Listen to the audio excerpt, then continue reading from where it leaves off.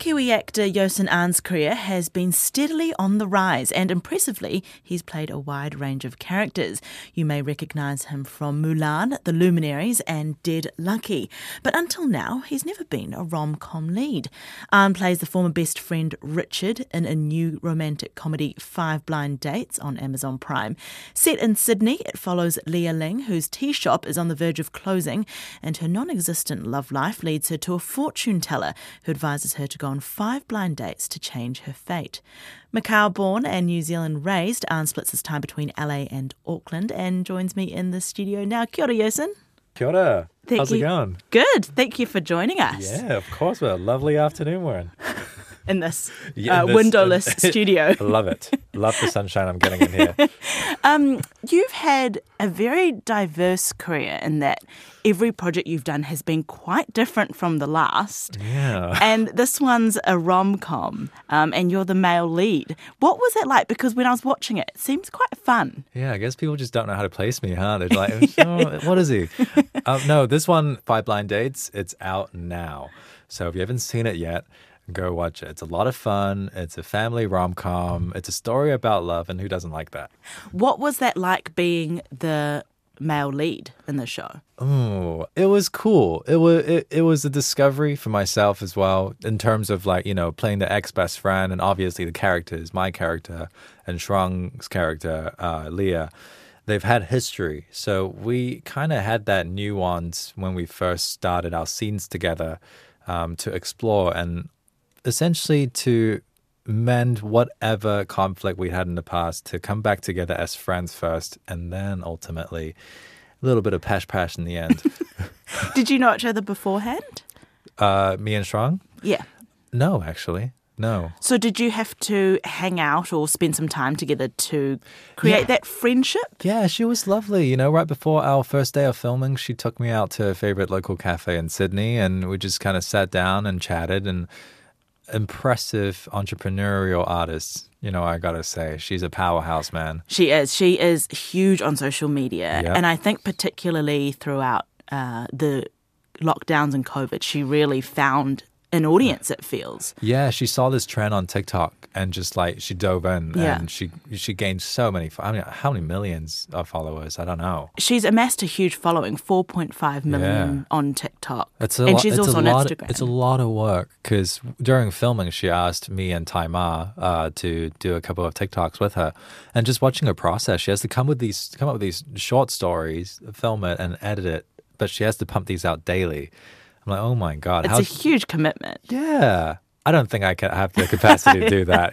Kudos to everyone who can. I think I'm in the same boat as you. I don't know if I have that level of dedication and commitment. Man. It's the consistency. That's what it is. It is, yeah. And you've been splitting your time between here and LA. Yes. And what's that been like, trying to sort of be in LA, be an actor in LA?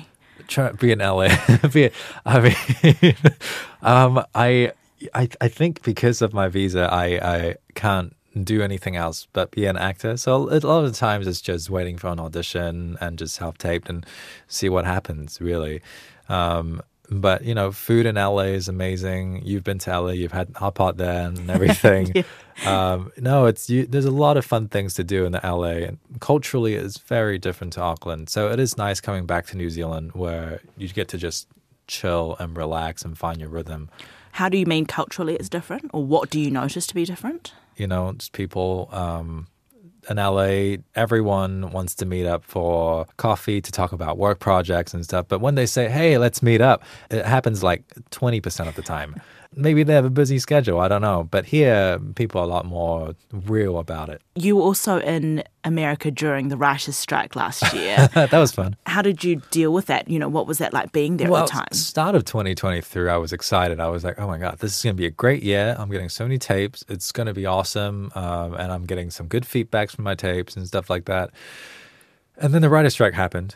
Every production got shut down. And I'm like, okay, well, this will go on for a couple of months, right? It'll be all good. And then the actor strike happened right after the actor strike. So I'm like, okay, we're effed. So I got out of town. I got out of LA, and I got to spend some time in Colorado. My girlfriend's family, and they have a farm there. So I got to spend time with the animals and stuff and just really reconnect with nature. and spent majority of last year to explore my other creative outlets, dive deep into my writing. I co-wrote a pilot and now I'm writing a feature. So it was a very creative process in a way. But yeah, the no work situation sucked. But hey, 2024, baby, come on. You're quite a relaxed, sort of Zen, spiritual kind of person. Do you think that helps you in the acting industry? It definitely helps to be detached as an actor because, starting out, I was very attached to my auditions that I did, especially when you read a script that you really like. I'm like, oh, I really want this. But you have to understand for any new actor starting out and you're listening to this, on the side of behind the camera as an executive, a lot of the times when they do these casting, unless you're like a big name like Angelina Jolie, Brad Pitt, Margot Robbie, it's almost like an on the whim decision. It's just like, we need someone to fill this gap. Who can we get? For them, it's just that kind of decision making. But for us, it's a life changing decision. So personal. Exactly. Yeah. So we have to be detached a little bit. You just be prepared, do your work, and after it's done, let's just forget about it. This segment's called Fast Favorites. It's all about sharing the love and sort of being inspired. What have you been watching or what have you enjoyed lately? Oh man, so many good TV, so many good movies. The latest film I've seen was Poor Things with Emma Stone, directed by Yorgos Lanthimos. Phenomenal. Do you know what? I think there are two camps of people who loved it, right, or people who, I wouldn't say hate it, but didn't love it. Sure. So I'm the same as you. I loved it. I thought it was so visually amazing. Yeah, I can understand how people not like it, but to me, I just think that he's a creative genius and the world he's created really took us out of the norm. It's so abstract, but at the same time, it's so layered and deep. You know what I mean? And I think Emma Stone did such a beautiful job. Yeah. Like, really. And the thing is, I had no idea what the movie was about before going into it. Exactly. I purposely didn't look up anything. Right. But it's like a Frankenstein sort of story, isn't it? That's what I thought, but I went with my sisters. Not a family viewing. No, I wouldn't recommend it. Yeah, much like Saltburn, not a family viewing. Right, I haven't seen Saltburn yet, but now I know. I'll just watch it. Yeah. I'll watch it alone. Exactly. No, it's a great premise, or it's an interesting premise. Emma Stone is effectively it's like a baby's brain has been put into a female body. I think some people find that quite uncomfortable, but strange. Right. And then it's the idea that you've got this person growing up in a world of no rules, isn't it? And not being swayed by societal beautifully expectations. Poetic in a way, and quite deep and philosophical, where like the immature childhood sense of ourselves, of course, what do we discover first? Pleasure. Until it moves up the scale of like we get deeper and deeper and become more philosophical as humans, and we kind of see that in her character growth. Yeah. And she kind of just goes into the pleasure of it for quite a while.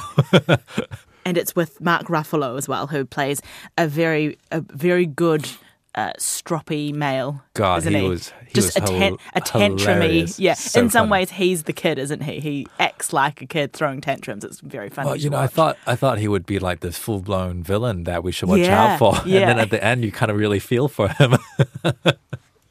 And what else have you been watching?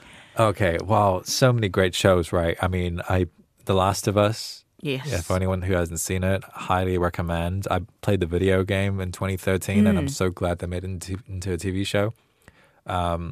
Blue Eye Samurai. It's on Netflix.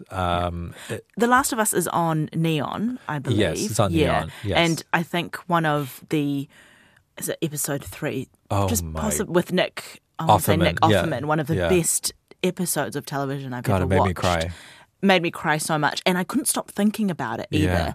Yeah. For those who haven't seen it, I do encourage you to watch it because it's an amazing episode. It's an amazing, it's a good show as well. Yeah. But that particular episode really they stuck really with me. Fleshed out his, because his character is in the game, and that relationship was talked about, but was just touched on, referred to.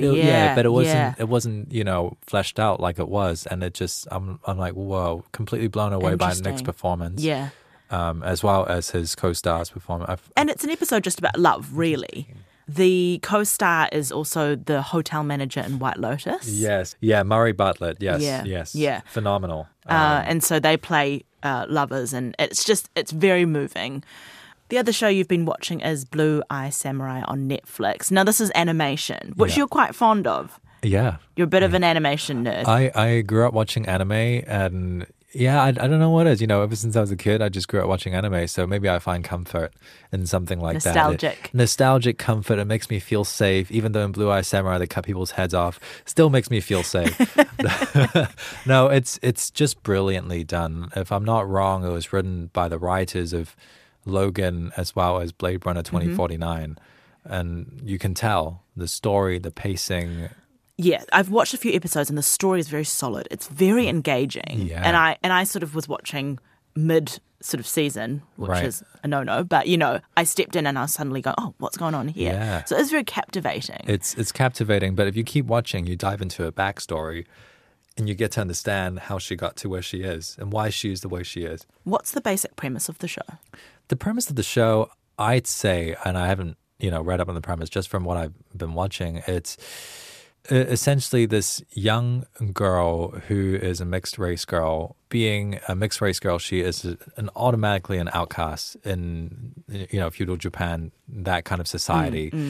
So she grew up being discriminated against, and the only one that took her in is this master swordsmith that's blind, who can't see that this little child is a girl or, a foreigner or a mixed race kid. So the whole time, their relationship from when she's a kid, her sword father thinks it's a boy and, and... She goes with it. Yeah, she just goes with it. Yeah.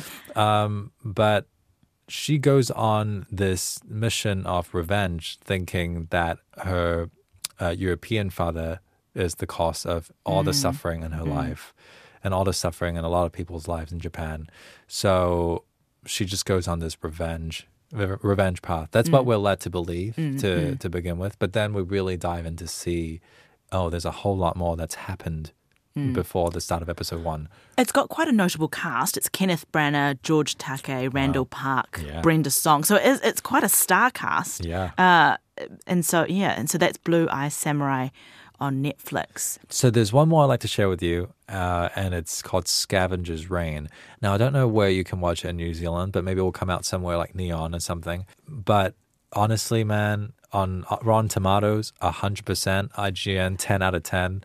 Anyone who likes animation and is into something deeper, more philosophical and spiritual, it's a 10 out of 10 for me. It's a very simple story about this cruise ship of people.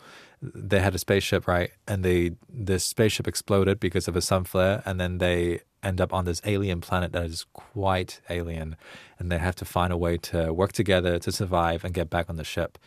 That's a very simple physical journey for them, but what's interesting is the creatures they encounter along the way and themselves that they see and become along the way as well on this planet. That's it's phenomenal. Scavenger's Reign. Yep. So you watch that when you're in LA, but people might be able to find it, hopefully. Hopefully, maybe on Neon, because it's a, Max TV show, so Neon usually has Max stuff, so. Yeah. Oh, well, thank you, Yoson. Thank you for coming in today. Thank you, Paulina. It was really, really fun.